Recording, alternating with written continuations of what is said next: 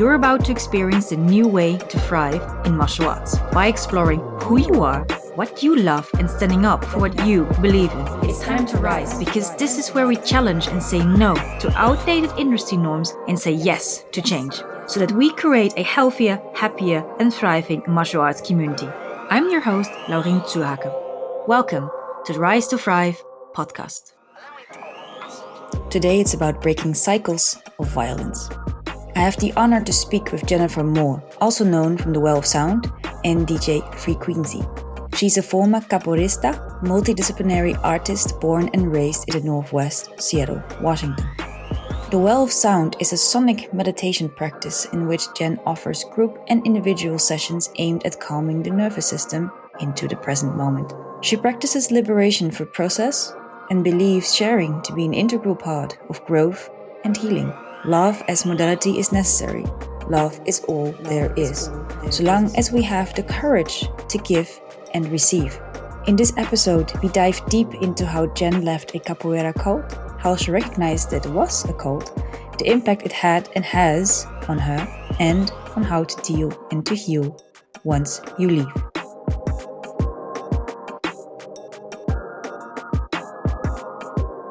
Hello, Jen. Welcome to the Rise to Thrive podcast. I'm very pleased to have you on. Please, to our listeners, introduce yourself. Hi, my name is Jennifer Moore, and I am an artist and musician here in Seattle, Washington.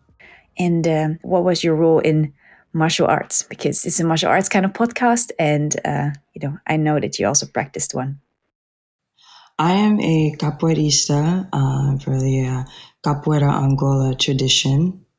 And I trained for a number of years here in Seattle and a couple of other places. I was introduced to capoeira while traveling in South Africa, and I had my first exposure there. And a few years later, I came home and began training at home. All right. And what you confided in me last time was that you, are you still practicing or did you stop? Not with a school. I don't practice with a school, no. All right. So you practice solo. So what made you leave? I got to a point where the environment no longer could support healthy training and practicing. And as I grew as a person, as a woman, I could no longer be within the toxicity that was really everyone felt it, but I think had a very particular effect on the women in the group. I think sometimes it takes a long time, depending on your background, to understand and to see toxicity and violence for what it is. And so it's, it immediately, but there's a part of you that just wants to cover and not really have to address it, especially when there's something really precious to you that kind of hangs in the balance of that. And for me, it was capoeira. I fell madly in love with the art, and the thought of not training was just horrendous to me. And so even though I recognized in some part of myself what was happening, my own histories with violence and domestic violence, you just kind of are able to go into the space in your brain that says, nothing's wrong, I don't see anything. And so when I finally realized that I could no longer exist in that state and be healthy and also respect the art itself, I had to go. Yeah, I think it's indeed so hard, because if you love the art and for sure you made also good connections in that community, it's so hard to leave because not everything is bad. No, not at all. And one thing with capoeira, I know it's the only martial art I've trained, but I imagine other martial arts have a similar capacity, is that it becomes your community in a very intense way. And so even when you're not training, you're doing things with people in the community, you're planning events together, you're hanging out together. And so leaving the art doesn't just mean leaving the school or not training with the school anymore. It really can be kind of an excommunication from community, especially if other people are still within kind of more of the kind of beyond community, but into the cultish side of the art or whatever the thing is. Yeah. Did you also have friends outside of the art? Because I know that some kind of everything is in that community. So when they indeed, as you say, leave, they kind of have no one anymore. Yeah. Was it similar for you, or? I did have friends outside of the art, thank goodness, and I had a partner at the time that wasn't involved in the art, which made that transition different than for people who don't have that, or who maybe whose partners are also a part of the art. Because when I finally realized that I had to go, there were a number of people who didn't question that and understood even better than I did why it was time to leave. And they had been able to see the things happening and kind of growing through the years. And so I was very fortunate to have more community to land in outside of Capoeira. But I definitely witnessed other people who didn't have that to the same degree. And a lot of them stayed for longer than they wanted, or leaving was a different kind of, it was a different kind of experience. There was a different kind of isolation that happened afterwards. Yeah, because studies also show that like when you're in a cold, that also it starts to affect the neural connections even in your brain, that the vertical and horizontal connections kind of get inhibited or even up to a point disconnected, meaning critical thinking and expressing. So when you witness something that normally in any other context you would be like, that is totally not okay, or it would make you feel sad, you stop feeling these emotions, and indeed to challenge authority and to think critically that, hey, maybe this is not okay. So many that go out of a cult, especially when they were very long, very deep in it, when they get out, they find it very hard to kind of start to think critically again and to dare to feel certain emotions again when they don't like something that happened either to them or something that they witness, as well as this responsibility and accountability. Did you witness or notice something in yourself and others as well? Absolutely. It took years after leaving to really kind of filter everything through a more healthy lens of understanding.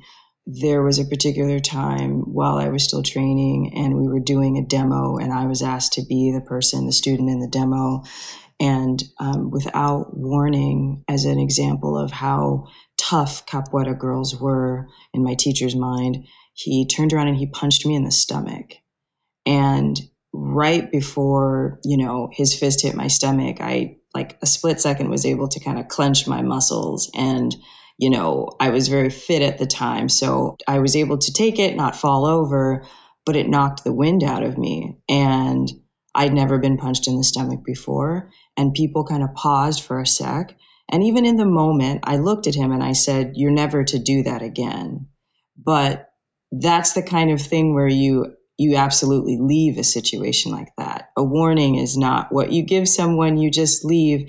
It took me a very long time to understand the sickness of what that was and the absolute abuse that it was, and the kind of testing it was, not of my strength, but of my willingness to submit to violence and toxicity and to do it in front of people. And I was kind of posited as an exemplary student in my time while I was training. And so it was meant to not only see what I would take, it was to show others that the height or the pinnacle of being a good student in training is this person who is here willing to take this abuse. And so there were other moments like that, but that's one that stands out in my mind of looking from the outside. If I'd seen that happen to anyone else, I would have been the one to tell them, you need to leave immediately. This person needs to be held accountable to what was done. But it took a very long time to understand different moments like that and how I was used and allowed myself to be used throughout my training process as this example of, I don't want to call myself a victim. I don't see it like that. But I think for people who victimize, I was kind of used at different points as the perfect example of what he would say was a student, but really it was the perfect example of a victim. Yeah, I think, like, first of all, I'm so very sorry this happened to you. And also on stage, like, it's then even harder to leave because all these eyeballs are on you as well. Like, I cannot imagine all the emotions that must all go through you as you were demoing at the same time and getting hit. As you say, like, it is just need a way to enforce dominance in this power imbalance, and indeed to set a standard to show to everyone, like, oh, this is normal. Mm-hmm. And also, if then say this person would do this to the next student, and the other student saw that it was done to you, that they're like, ah, so that is just normal. That's how we train here. And I think that is just like how it becomes more and more normalized. And that if you don't want it, that you're either weak or you're not cut out for it or you don't want it enough. And then you get these ultra toxic narratives and ideas planted. So I'm happy that you're out. Absolutely.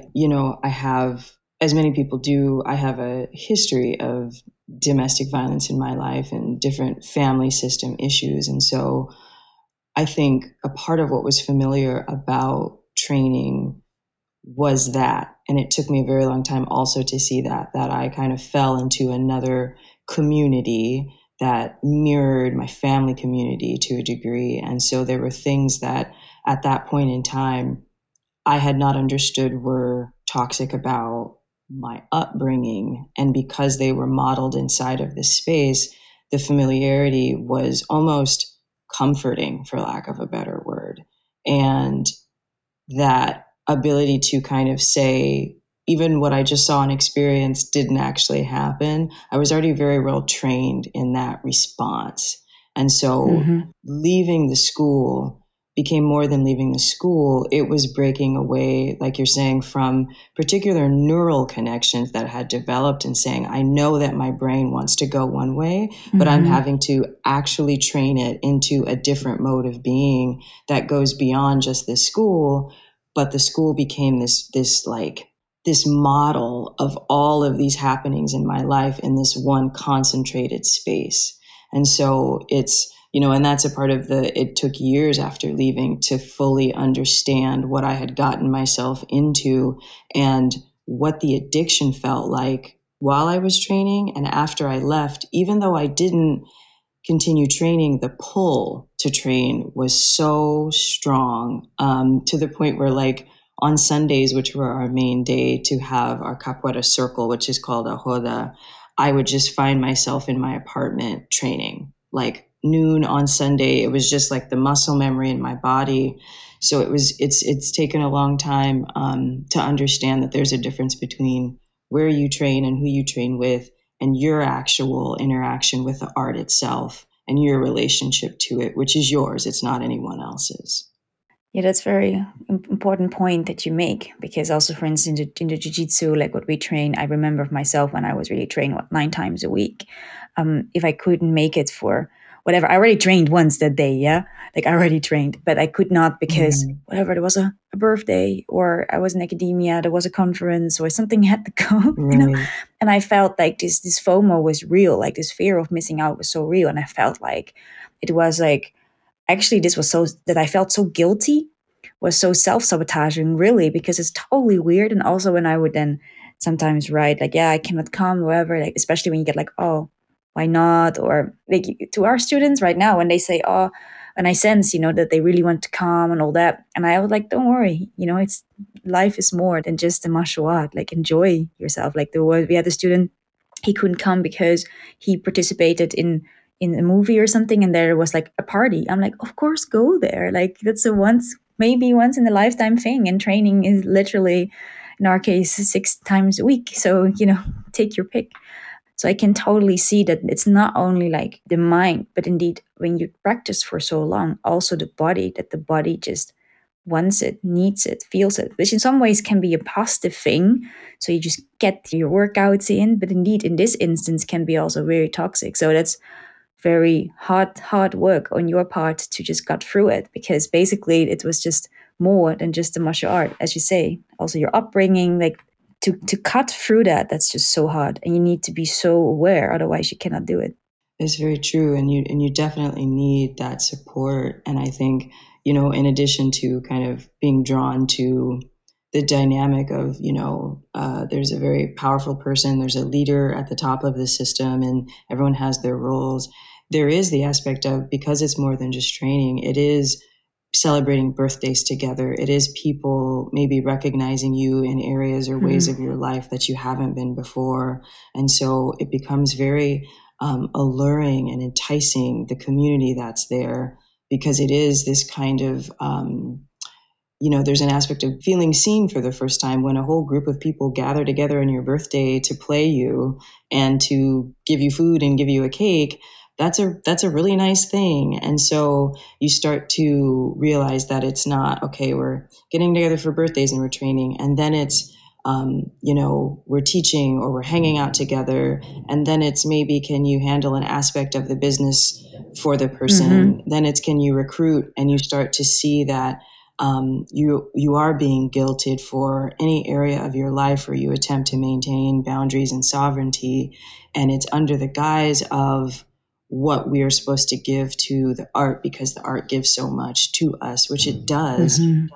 But it's very, I think of different religions throughout the world where, like, there's a notion that you go through a person to get to that higher spiritual realm. And that's what it started to feel like, it wasn't for the art, it was all for the teacher. And that we were supposed to be so grateful to this teacher for the way that he is changing our lives, exposing us to this art, that you're supposed to give and give without question. And to question is to disrespect the art itself.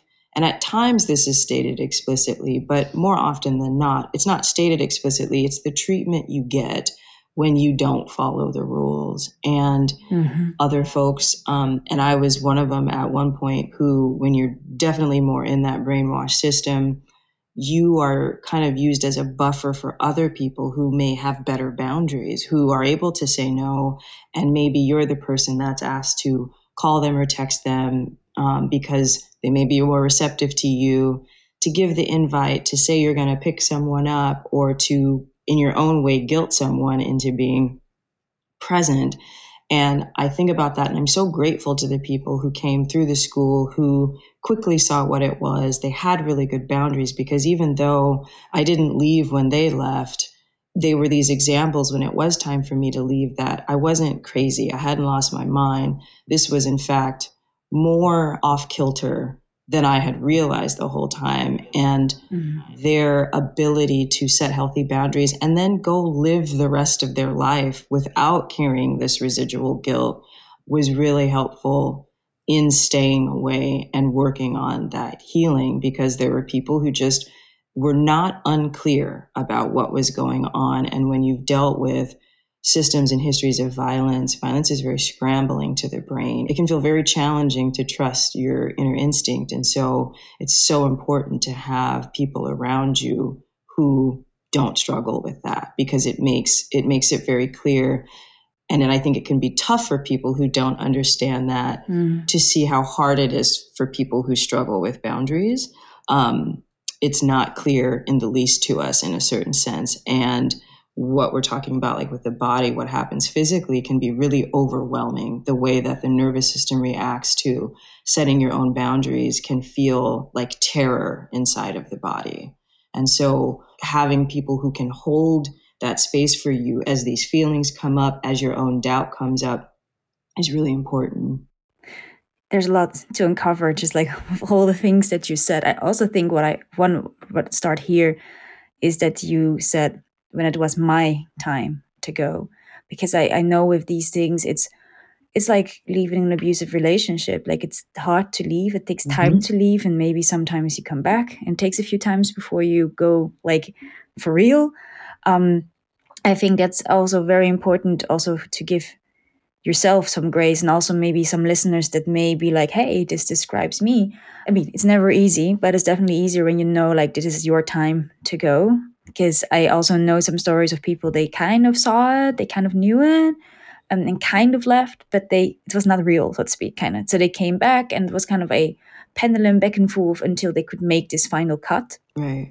So I also think it's very important that even when people are kind of screaming at you, like, it's a cult and all that, I think people have to understand, especially those, as you say, that have healthy boundaries and can enforce them well, it is a process. And especially, and that's one thing that I really want to also reiterate, is that people that have been exposed to violence, any kind of violence, as you say, the nervous system is a little bit mixed up. Like, it takes time for it to kind of get back into healthy patterns of functioning, which means that when also, whether you want to call it a victim or not, but when somebody who has been abused or comes out of an abusive relationship, whether that's in a cult or romantically, you cannot expect them to function fully immediately. And that is, I think, what people often forget, that then sometimes these people, maybe, I wouldn't even say that they behave weird or whatever, but you have to get used to this freedom. You have to get used to having to make your own decisions, and that you're not told what to do, what to think, what is okay, that you kind of have to refigure out your own core values, and that takes time. And I've seen that sometimes, actually lately there was, Britney Spears was again in the news about the fact that ever since that she kind of was liberated, that people say, oh, she behaves weird and this and that. And I'm like, what do you expect? Like, what do you expect? Like, when you have been basically caged for such a long time, first of all, you need to dare to come out of this cage. I mean, more often than not, you see this with animals too, and they're caged long enough, you open it, they don't even dare venture out. So once they venture out, it is so overwhelming. And it just takes time to figure out yourself, basically, because you lose parts of who you are when you are in a cult or in any toxic situation or environment. And I think it's just so important for people to realize that when people come out, and especially when you haven't experienced yourself, give them time. They will pendule a bit, maybe sometimes a bit to extremes, because you have to refigure yourself, refine yourself, recalibrate. Yeah, that's the word. Yeah, a total recalibration. And I think a part of what can be so liberating and shattering at the same time is that it illuminates other parts of your life where there is another dynamic that's mirroring this. And so initially when I left, and I did go back like 2 times for short stints, maybe like a month or 2 at a time over the next like year to year and a half after I had my big takeoff. And a part of why when I got to that moment that said, I know that now is my time, still in my mind, I didn't think it was about my experience with the violence and toxicity. It was another dear, dear friend who is still a friend, who also trained, and what she was going through in the school. There was a very real, not just threat of violence, there was actual violence going on. And when I found that out, it was this immediate ability to say, oh no, I have to go now. I can't be a person or a woman or a student, a capoeirista, because I took it very seriously. I had a lot of respect for the art. And I said, this is disrespecting another human being and the art itself. And I can't not hear what I heard and see what I saw. And so that allowed me initially to step away. It really wasn't an understanding of why I was interfacing in the first place. And so going back, again, I didn't even see it at the time as a part of that cycle of violence, of that you have this pullback. I just thought, well, one, the person, my friend, she went back a number of times, and I thought, well, if she's okay with the environment and maybe they've healed something, just a very naive understanding of how these systems work, that change does not happen quickly, if at all. And so that wanting to go back was a really, really deep desire of wanting to believe not only about that school, but about my history, that maybe the people in my past that I had dealt with this already, maybe there was change, maybe there was an ability for me to have certain relationships after giving it space. And what I noticed in going back was not only that it persisted, it was that whatever kind of magical bubble or spell I had been under, it had truly been broken. And what I was experiencing was just residual.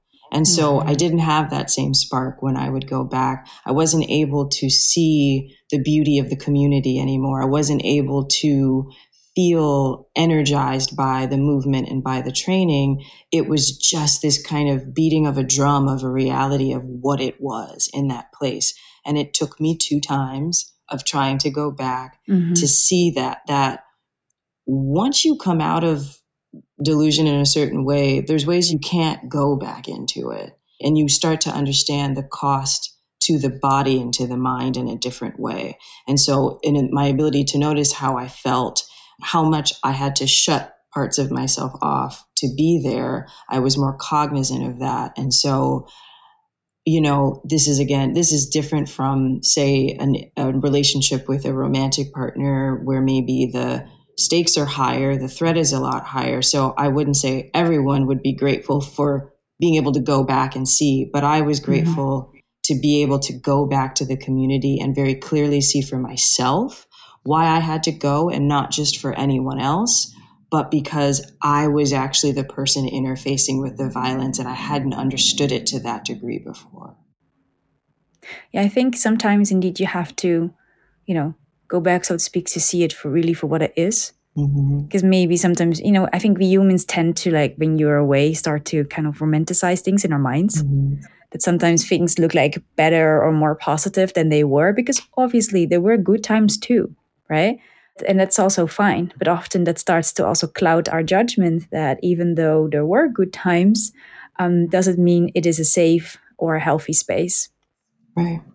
And understanding and having met different teachers and different men who were the teachers of my teacher, and seeing that really deep cycle of toxicity that's passed through people. So I want to say through the generations, even though these people weren't related, it was generations of men who were not only teaching the art in a particular way, were teaching what they thought of as life skills in a particular way. And so I saw the kind of top down of, how do I say this? There was no male leadership around my teacher that was going to intercept with what was going on, because they were in fact the ones who were helping to perpetuate it. That understanding also made it easier to go that these other people that I had also trained with, developed relationships with, they were the example. And the kind of isolation of being a woman in that system was very intense. It felt like all of the kind of bad parts of a romantic relationship without the actual romance with the person. And that also in my brain didn't make sense of how can you be so tied to a place, to a person, and to a system, and it's not family, it's not a blood tie, it's not a partnership or romantic tie. And there was a lot of shame I had around that for a while, that I felt weak in that fact that, like, this is just a friend or a person you knew that was able to kind of be this way and do these things around you. And when I started, that's a part of what allowed me to start understanding my own history with it, in terms of my family, my father, the different roles that we had, and that the attraction was always from that place of, it's like a moth to a flame, or like magnets. When you have that in your history and you haven't been able to address it or heal it, those are the very people that you will surround yourself with. And so, just the revelations that come, they can be really heavy. And like you're saying, just that ability to have grace and compassion with yourself, because they are a part of your growth, as wretched as it can feel, to start to see what you've been put through and what you've also allowed as you begin to kind of untwist the mind. Some disturbing things can come up.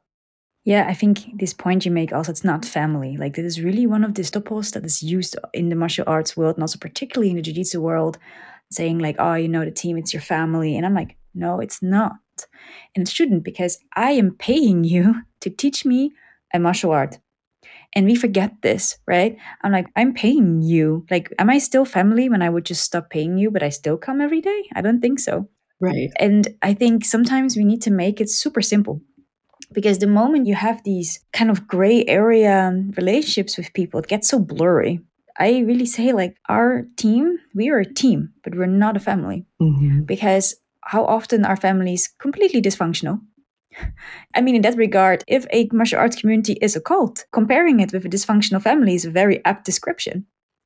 But for me, I'm like, no, it's not a family. Doesn't mean you get the cold shoulder or anything. Not at all. We are a team. We work together so we can achieve the goals that we set out for ourselves. And me as a coach, when I learn about your goals, I do my best to put my effort in you, invest in you, and you invest in too. And that's how we reach something, whatever it is. You work as a team. But that is really how far it goes. Of course, people tell us sometimes things, or they had a rough day, or all that. But that you can also do in a team. I mean, also at work, sometimes you will also say something personal. But again, it's not family. You don't owe them anything, because there is this tie. So sometimes I'm really like, do you pay for this service? Yes. Okay, then they have absolutely no jurisdiction on your life whatsoever.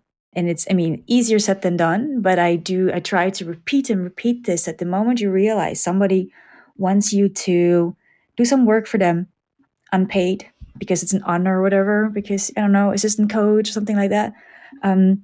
Like, we have these things, like when we have some that assistants, they're teenagers that help us, they get paid. Or they get some, a rash guard, they get some gear, but they get paid in some sort of form, because yes, I think it's a good experience for them and all that, but I just don't want necessarily, they invest their time too. And although I know they learn a lot, I don't like this thing that you should do this because it's humble and it's good for the martial art and all that. I just don't like that. And another thing, what you also said was like with this punch that you're like, yeah, I could handle it. And that is something that I have really thought about a lot recently, that I thought, just because you can handle it doesn't make it okay. Just because you can handle it, that people step by step try to go over your boundaries. Or lately now in the Muay Thai world, there was this video where a high-level female athlete, during rounds, her coach slapped her basically on the stool and also grabbed her here by the throat, trying to kind of motivate her. So yeah, we were saying like, but this is physical abuse. Like, I mean, I know some athletes that want a kind of a slap before they start a match. Sometimes I think, do they want this because indeed, is there some family history, some history where that kind of wakes them up? I always wonder like whether there's something behind that, but then again, I'm not a psychologist, so that's like also me thinking out loud. But during a match, I mean, especially Muay Thai, you probably already got some hits to the face with knees, elbows, fists, feet, and then you get that. And there, I'm also like, they spin this narrative that if you're not tough, then you're not cut out for this sport. But I'm like, just because you're tough doesn't mean you have to accept this, because it would actually be tougher when you hold your boundaries and say, I do not want to be treated like that, because that's the more difficult thing to do than to accept when this famous coach hits you. Also in the video, you saw like both corners, and her opponent, she didn't get slapped by her coach. And she's also high level practitioner, otherwise she wouldn't be in this promotion. And what I found so fascinating is how they spin this narrative like, yo, well, if you cannot handle this, or if you take offense, then you're either a snowflake, or pardon me for the word pussy, or something like that. Even though I'm like, yeah, but the evidence is literally in the same video that you can also thrive without all this. You can also be a badass, highly appreciate effective athlete without all that. And I also realized that some of the other coaches that were like, or fighters that are also very successful, that they're like, yeah, this is the way to go. But then I'm like, okay, but just because probably you got hit as well, but you said also this kind of generational history doesn't mean you have to pass it on. And I also think that the reason that they are so defensive about it is that when they start to realize that it is indeed not a prerequisite for becoming a champion or successful, right, that they suffered in vain. And I think that that is very uncomfortable and very scary. And they don't dare yet to venture inside to see like, oh my God, what kind of damage, what did it do to me? Absolutely. That part is so huge in and outside of the martial arts world with other folks who have experienced violence and are kind of teetering in that place of being unhealed in a way that the only way to justify what they've been through and to reconcile it in their body is to perpetuate it. And I don't say that with judgment. I think these are extremely hard cycles to break. And definitely that experience was there. And one thing that you talked about that really sparked something in me was remembering at the time that I was training, I was also teaching, not only in the school, I was teaching children in a youth program. And it was a very successful youth program. And a part of what I remember expressing in the school was that I was very clear of the fact that I did not thrive or learn in environments that were harsh. I didn't learn from put downs. As you know, that's like language we learn as little kids, like no put downs. And because I was teaching, I had an understanding of what people call like my own pedagogy around teaching. And I was young, but it was forming at that time. I was in my mid-20s and I was starting to see there's a way that I approach my students as an educator, and it's proven itself effective. And I think one thing that happens in very imbalanced power dynamics and really closed communal systems is there is an attempt to rewrite what people know. And it's you want to kind of break down what people know or what they think they know and put this other system in place.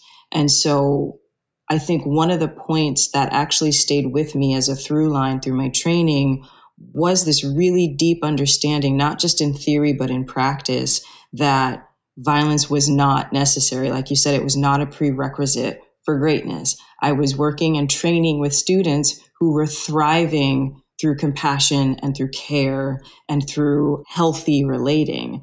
And so when that model was given, it had always sat at a point of dissonance in my mind as I was training, as I would watch other people take more, because my teacher did have certain boundaries with me, because I did, kind of unbeknownst to myself, set certain boundaries early on without realizing that's what I was doing.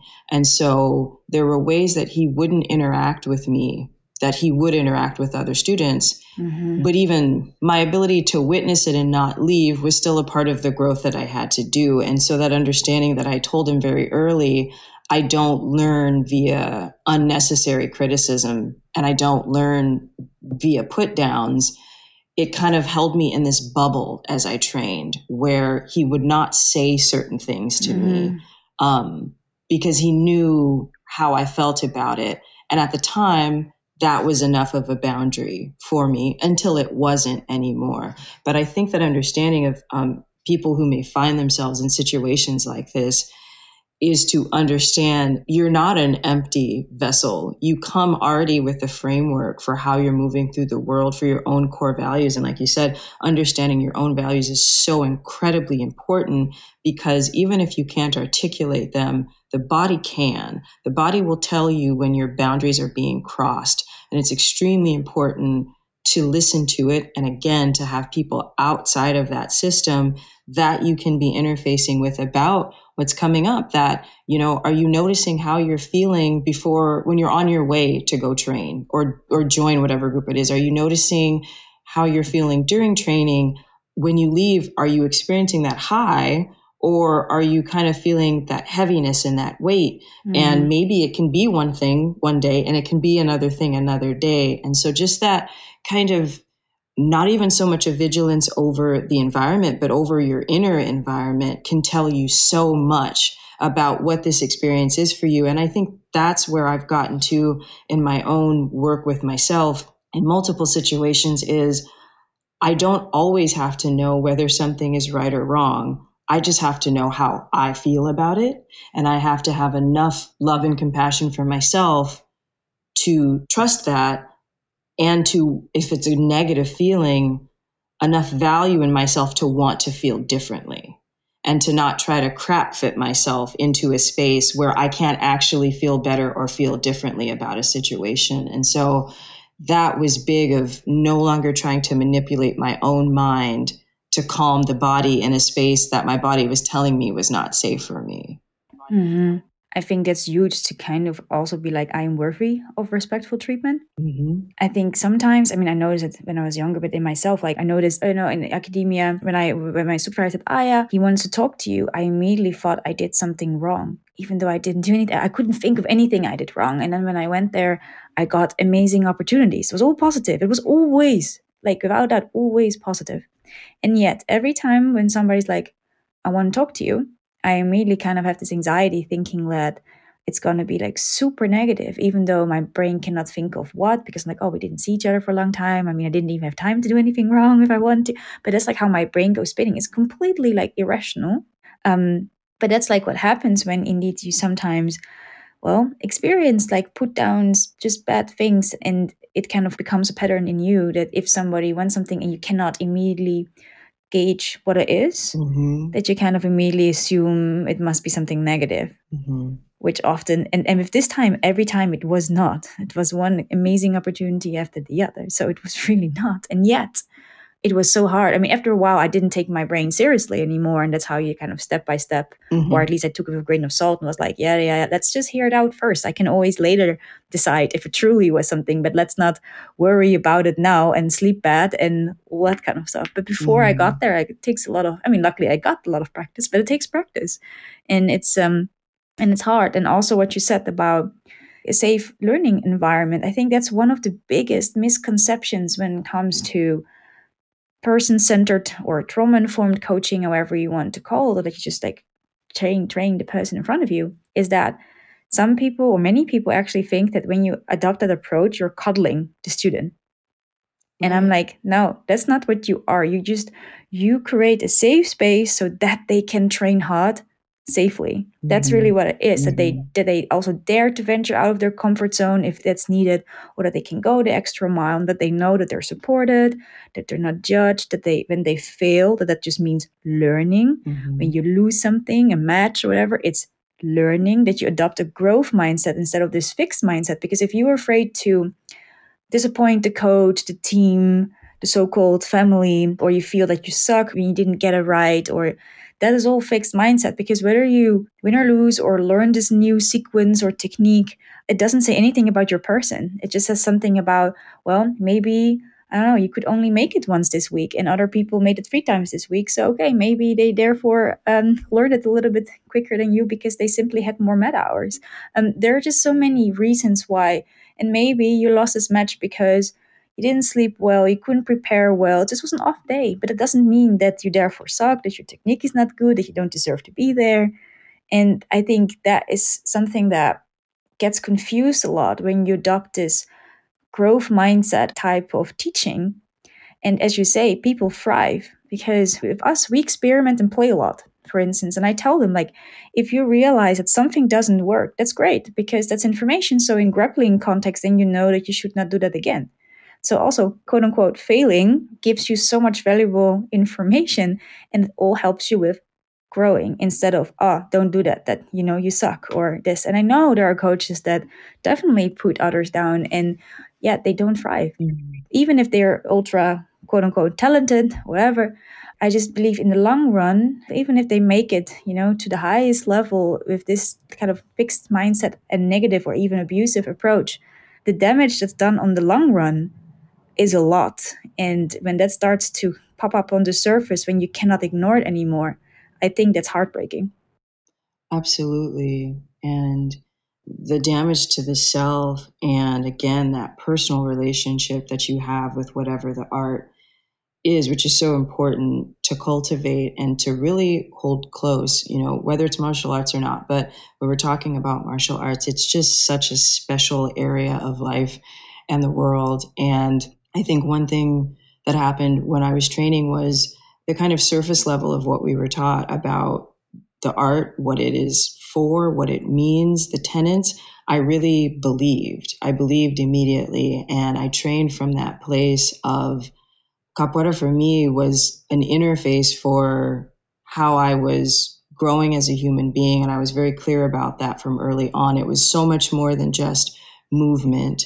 I saw myself through learning about the art, becoming a different person that I did like a lot in so many ways. And I saw myself becoming mentally stronger through the art in ways that kind of fostered that addiction to this space.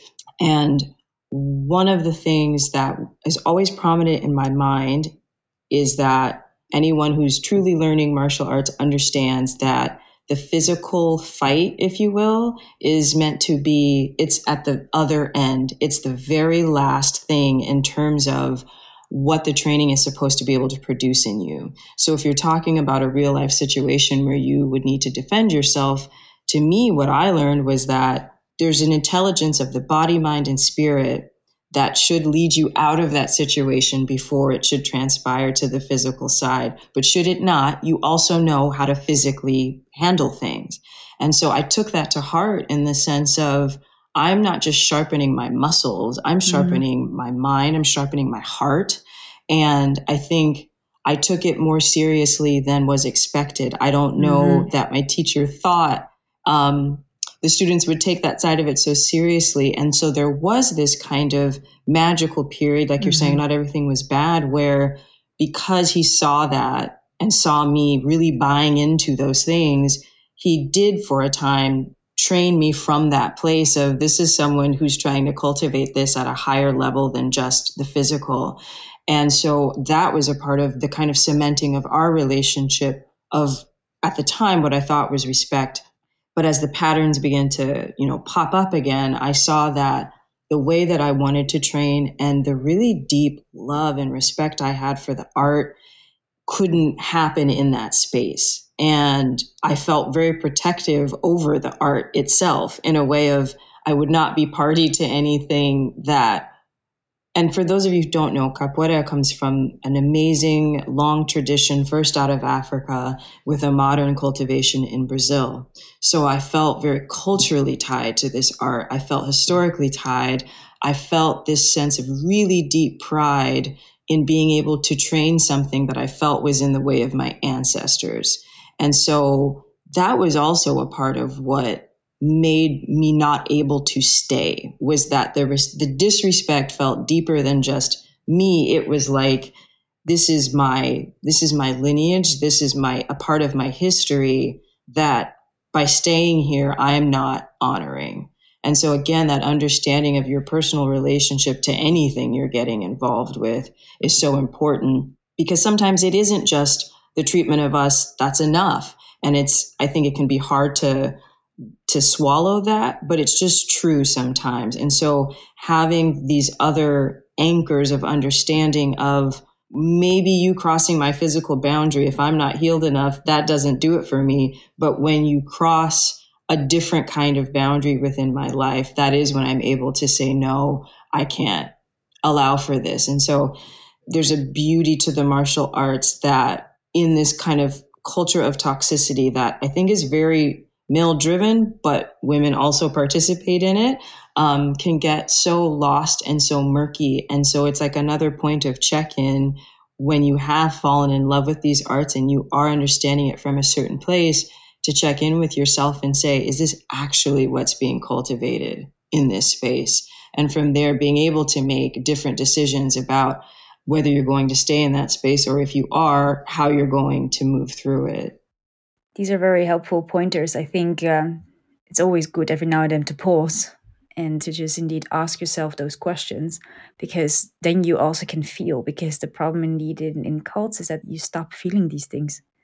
And that is so important to keep that connection at least intact enough that it's not interrupted, basically, when you get feedback from your spirit, your body, wherever it's residing, and that you indeed are like, okay, this is like not okay.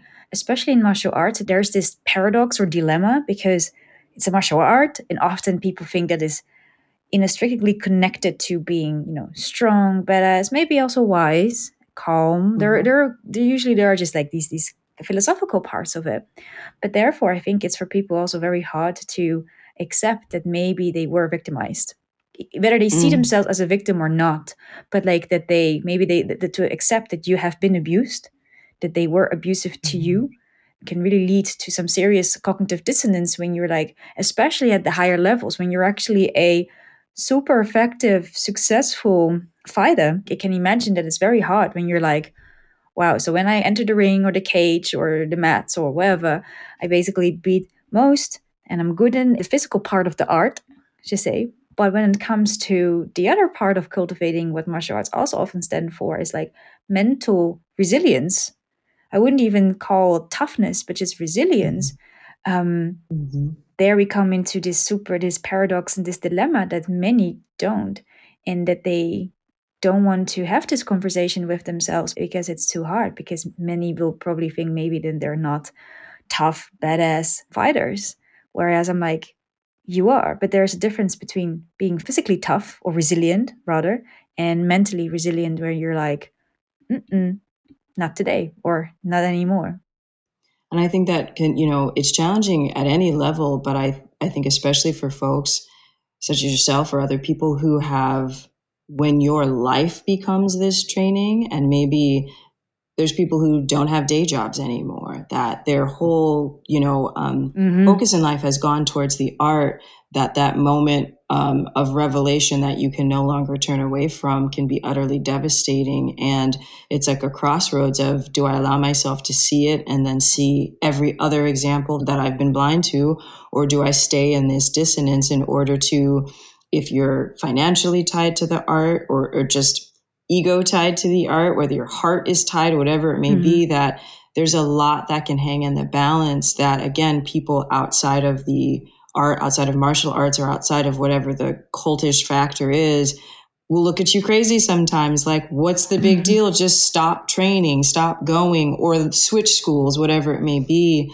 And it can be hard to deal with that, and hard to deal with your own desire to not kind of watch that all crumble, essentially. And that formation of identity, which can become so strong in these spaces, that where before maybe you had other interests, you did other things, you look up one day and your whole identity is this thing, which isn't always the most awful thing. You know, I think about when I was training a lot, and I got to a place where people in my community knew me as a capoeirista before anything else. And I had a really deep sense of pride around that I had this beautiful art, and I was known for training, and I trained hard and I trained well. And there was a lot of shame that was induced when you do start to understand what is happening inside of the system, and to you, that, again, this feeling of, well, how could I let this happen to myself? So in order to not feel that shame, I have to pretend to not see what this is. And there was a long period after leaving, especially in relation to like my partner at the time, around a really deep sense of guilt and shame that I had let it overtake my life, to the degree where I saw in my partner, in how he spoke with me and in his eyes, really, that it had had an effect on our relationship that I hadn't realized, because my allegiance, my loyalty, to a very extreme degree, was to this other space, in a way that I think at one point, as it was building me, made me better in relationship. But when it tipped that line of becoming something very toxic, it was really taking away from that primary, beautiful other relationship in my life. And so there is a lot, like you're saying, that is at stake. There's a lot that there's just a lot that we feel we can lose, in a sense, in the revelation. And again, not just in martial arts, but in any area of your life where you're having to see what has been covered, and hopefully be in a safe enough space within yourself and your life that what will come up can be held, and that there can be some kind of language that can be put to it. Because when there isn't, it can be a lot. Yeah, I think like the first, like regarding the shame, this is like the thing. Like I remember I'm usually direct, and people see me as confident and all that. Doesn't mean that I feel that way, but that's how I'm perceived.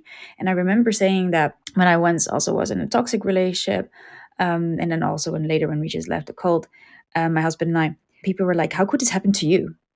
Because you set your boundaries," which was true, right? But normally in day life, if strangers you just meet, they don't love bomb me, they don't make me feel seen, and all those things. Like that's also the thing, I think, of course, like it grows on you, like step by step. Whereas these typical kind of hidden run encounters, so to speak, you have, it's so much easier there to also enforce your boundaries, because it's very clear you have no attachment to these people whatsoever. That's why also, as one of my criticisms to self-defense course, often it's about what happens on the street with these hidden run strangers, whereas most abuse, physical, mental, or emotional, it happens usually with people you know. Oh, yeah. And that makes it so much harder, because some say like, I will just scratch the eyes out. Will you scratch your eyes out of somebody, I don't know, an uncle or a stepdad, or I don't, it's not so easy. And then also when you're much younger or weaker, like it's a big deal. And I think we need a bit this nuanced view that shame, that when people say that, they just don't get it. They don't see the big picture, where I also realized, because I felt shame there and was really annoyed and felt like I failed myself, really. But there I also really realized I have to give myself some grace and compassion, that when you're in there and you're sucked in there step by step, and they kind of also step by step cut you up to pieces, like that you don't even have really connection with who you are, with yourself.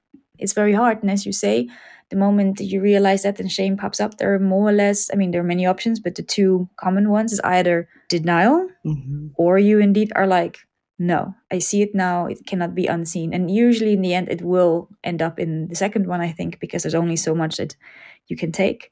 And the second one, what I wanted to say was indeed my I mean, I have also very, very good friends within the community, but I have also very good friends outside. And that is so helpful because I realized when I was training a lot and I would tell them things when they were like, "You accept that? That's really weird." And when I realized that when I sometimes got defensive about it, I was saying, why am I defensive about it? Because they had no reason to prevent me from going there or anything. They were absolutely neutral in it, but they could signal much better because they were completely neutral actually in that regard. And I learned that when I tell things or when I'm unsure about something, I tell them that and see what they say. Because for them, sometimes for the outside person, it's so much easier to get a grasp for what's going on than when you're right in it. So I can always really recommend. And especially I know that often, I don't know how it's in the capoeira context within, I know the grappling and I think Muay Thai too, that many people lose non-martial arty friends. Yeah. Because of course they train a lot, you have this community, you do things together. And at first I thought, yeah, maybe just grow apart and all this kind of thing. But lately I've been kind of rethinking. I mean, for sure, sometimes you just lose people because you just go different ways and that's totally fine. But I also think that sometimes I lost really good people simply because I did not listen to what they said, or I felt that they somehow wanted me to prevent from doing something, or as if they wanted me to be unsuccessful, which was really not true.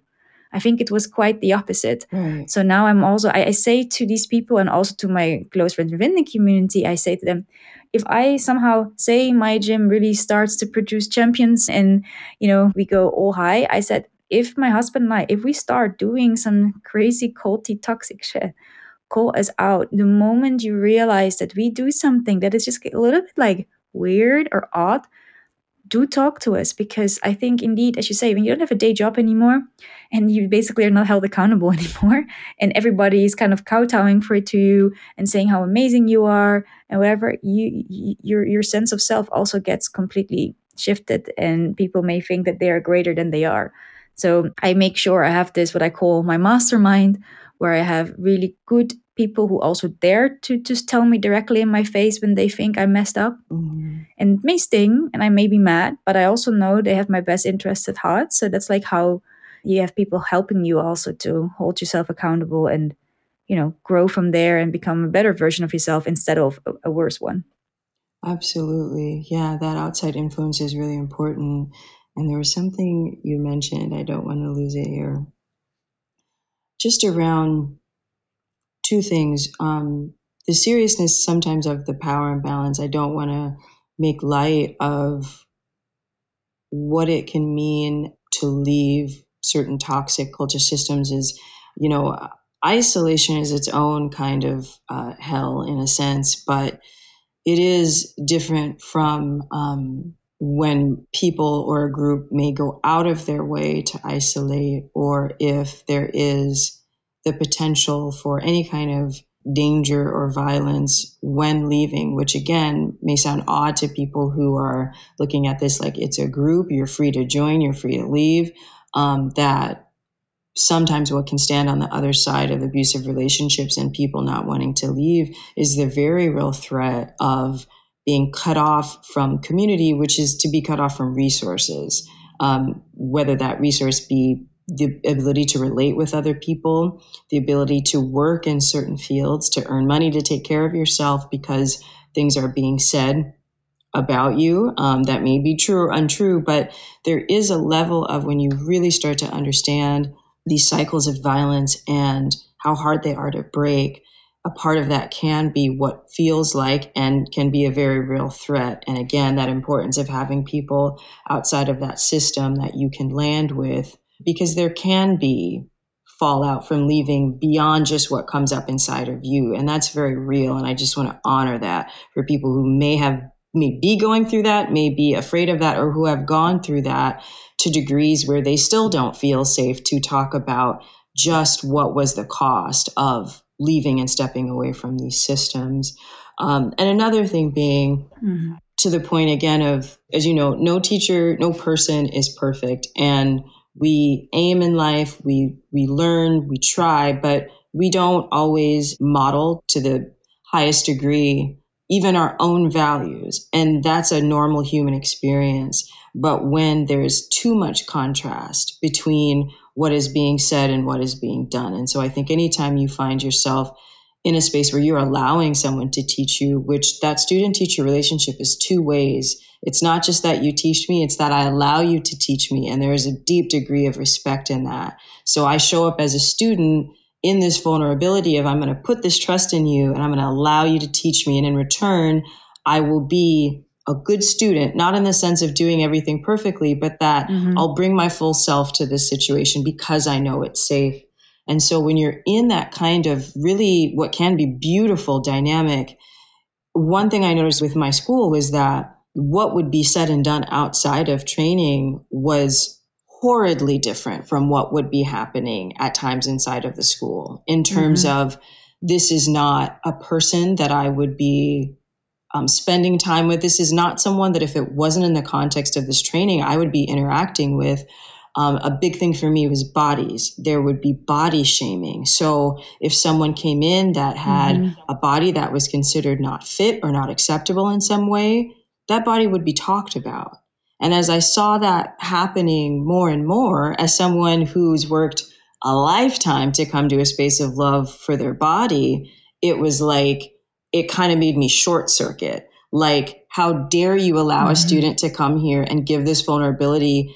Training takes your whole body. Like you have to be fully present, and to not have the body be respected in that way was also one of the major parts of leaving, was that I knew when a certain person would walk in that this is already not a safe space for them because they're in a body that's seen as unacceptable. And so again, just to that point of, is your teacher in their own life, not to perfection, but in a way that you can discernibly see and feel and experience, living the values that they're talking about as you're training. And it's not a judgment call so much as, again, do you see that effort being made, even if there are missteps and mistakes like we all make? And when that answer is no, being able to honestly sit with that and see that I wouldn't want to walk into a space where I knew that my body as a woman, if someone felt there was too much fat on it, if they had a problem with my skin or my hair, to walk into a space and know that you're not safe in that way, I think is a very, it's inhumane. I think it's inhumane, especially like you said, you're being paid. This isn't your family. You are paying money to be in this space. There is a baseline, I think, of, in a capitalist society, transactional respect that at least has to be there. Yeah, I like transactional respect. I write it down because I think that's a very good way to just put it in 2 words. Because I think indeed, especially in martial arts or in any space where bodies touch other bodies or are in contact, that means that you trust the other person. Like when I roll with somebody, then we say to each other, okay, we're gonna roll. We want to submit each other, but we don't want to injure each other. So we are trusting the other that even if they come into situations where they can submit and potentially hurt, that they won't. Of course, up to me to tap in time so that they don't break my arm or snap my leg off.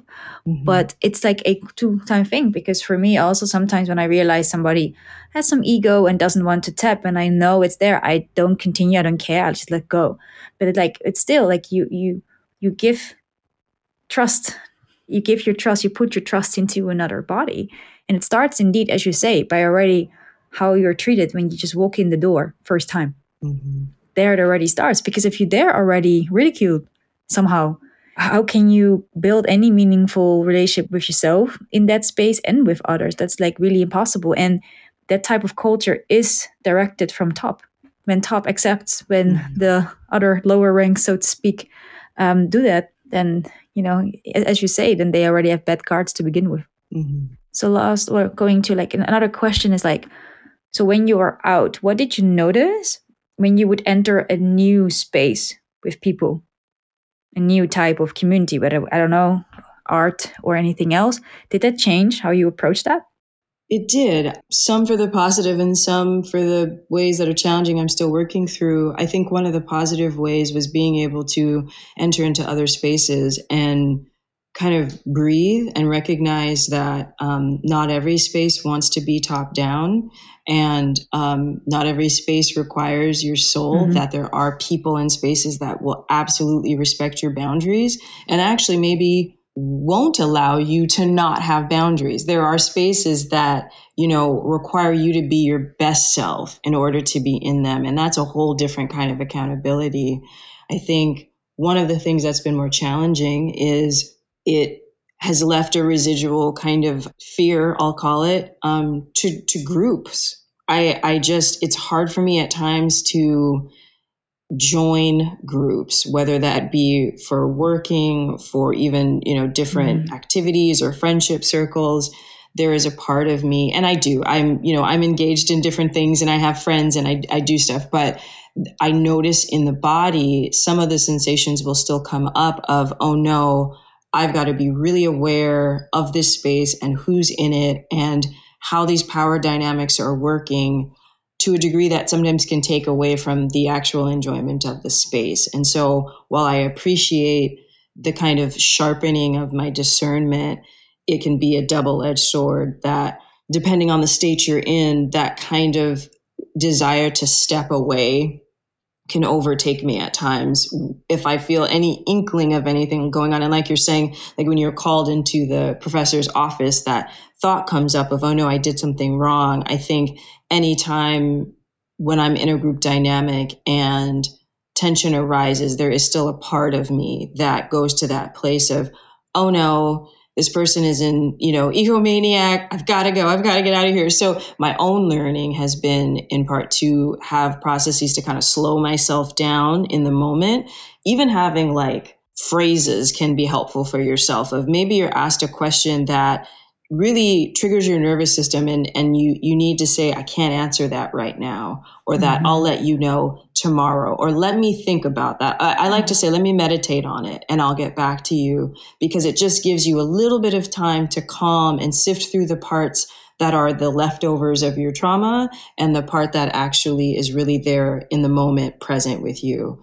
And often, like you're saying, more often than not, I find that it's not the thing that I thought it was in terms of that initial response.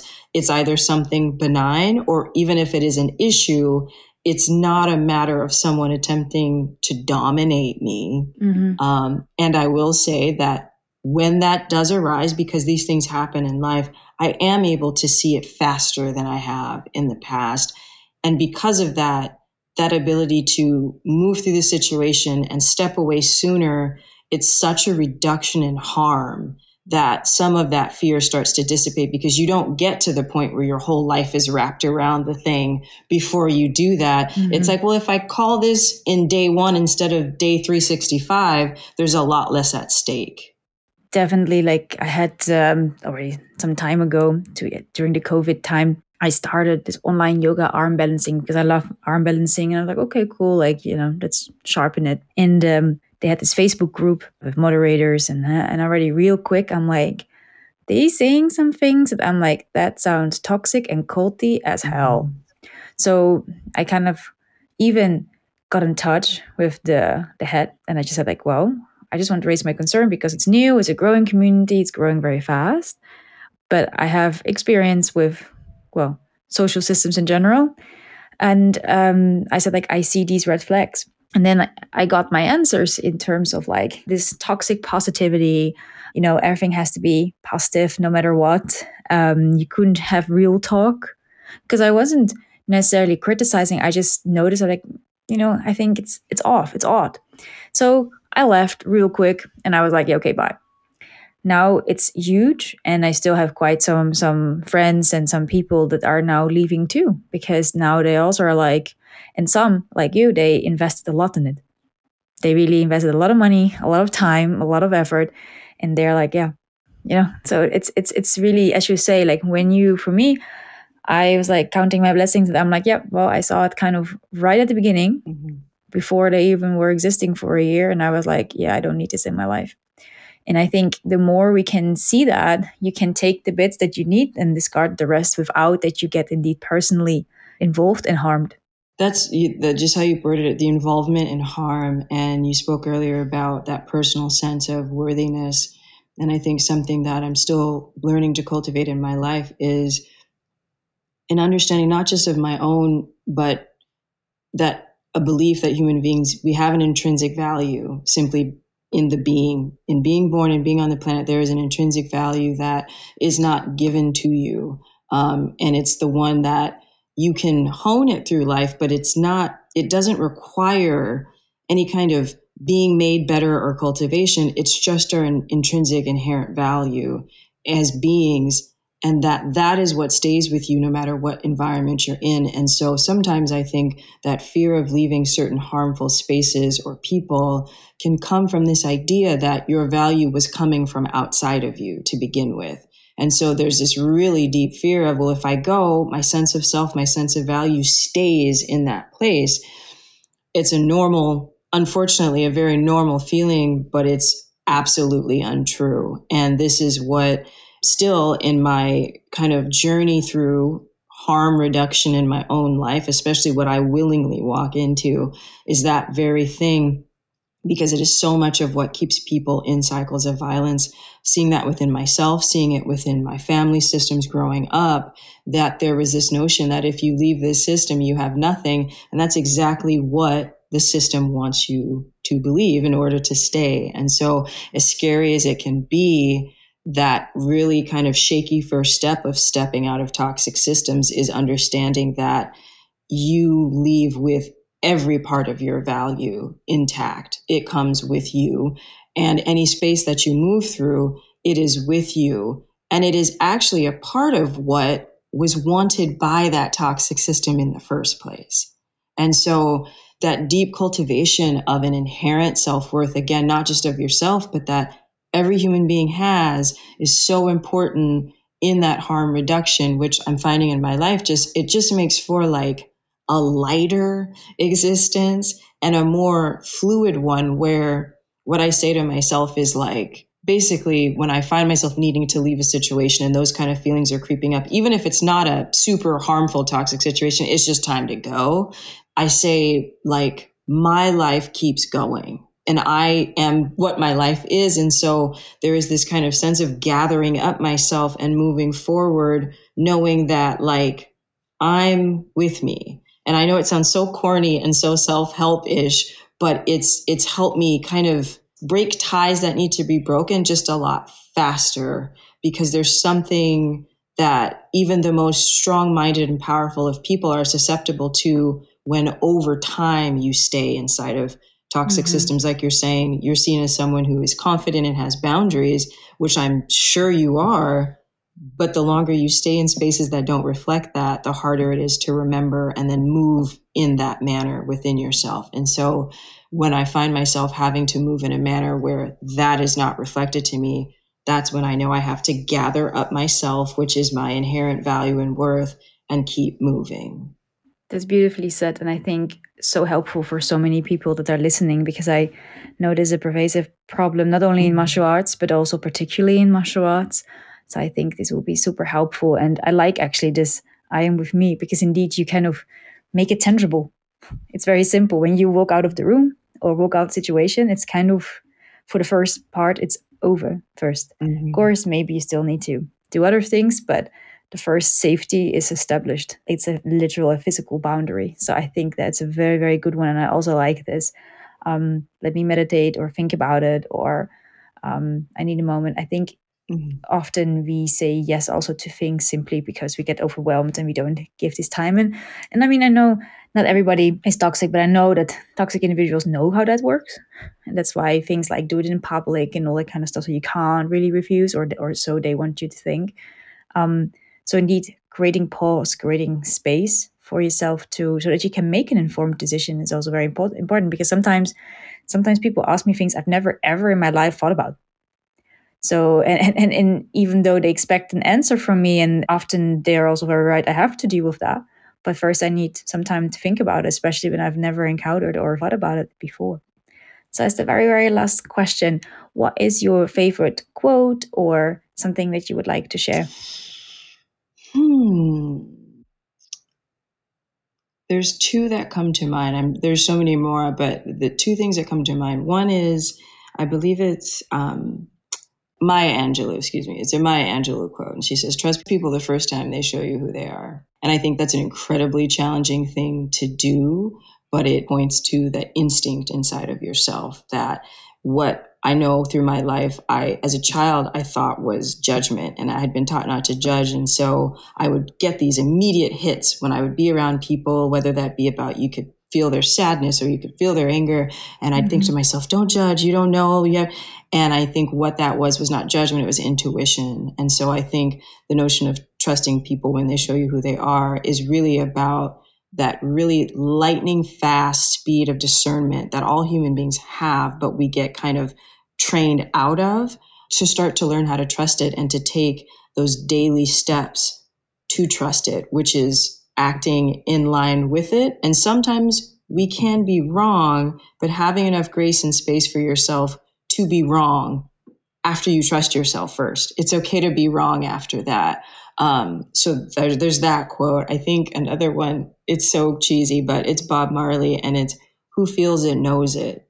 And not always that all of our emotions and feelings are true to the moment of something, but like you said, they are intel. They are letting us know something about ourselves in a moment. And I think also when it comes to toxicity and violence, you don't have to be in the worst situation in the world to say that you don't want to experience it. So it can be at the first inkling of feeling it, and that can be enough of your knowing. Some people need to be, to be crass, thrown through a window before they say that's enough. Some people need to just feel that energy of negativity coming towards them. And to me, that's the who feels it knows it. And you're allowed to trust that on some level. Yeah, sometimes I also think sometimes you can know a person before you know about them. Yeah.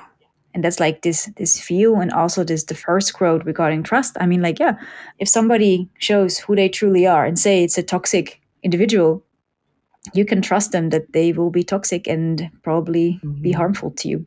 And that is, I think, the thing, that this quote doesn't mean that you have to trust them with your well-being, but you can trust them that they will do as how they show how they are. Exactly. And that I think also creates a lot of space in terms of because actually with the abusive relationship I then left, in the end, what gave him kind of like a curveball, I think, but I thanked him for the fact that he couldn't conceal who he was well enough. So I thanked him for that, because of that, I did not invest more of my precious time in him. So I can just, now I'm in the husband I have now and I'm very happy with, I rather, invest that in him and in our dog and all that, than if I would have been stuck longer and longer in that relationship that was completely destroying me.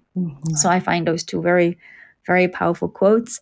And I thank you very much for your openness and your insight. I got really goosebumps, kind of all the time, because I could feel it. And yeah, thank you very much for sharing. I'm pretty sure that many of the listeners, they will find this extremely helpful. Thank you so much for having me, and just for the work you're doing. It's such a very specific segment of life to be talking about. And so it's really just, it's validating to have someone else on such a pointed topic that's so personal to me, but not to everybody. And so thank you for doing the work you're doing, and for continuing to train and finding ways to still have that part of your life moving forward in a way that feels healthy, and opening up that space to other people. It's so important. Thank you so much. Thank you, Jen, for this insightful and open conversation. I had repeatedly goosebumps listening to your story and experiences. Breaking cycles of violence is challenging, as it is multi-layered and requires the hard inner work. Not everyone is equipped yet to start, and needs serious self-accountability and courage. If you want to reach out to Jen and work with her sonic meditation practice, or just connect in general, please find her contact details in the show notes below. This is the final episode of Season 1 of the Rise to Thrive podcast. We will be back in September with an episode about how manga or anime impacts martial artists. Bye for now, and take care.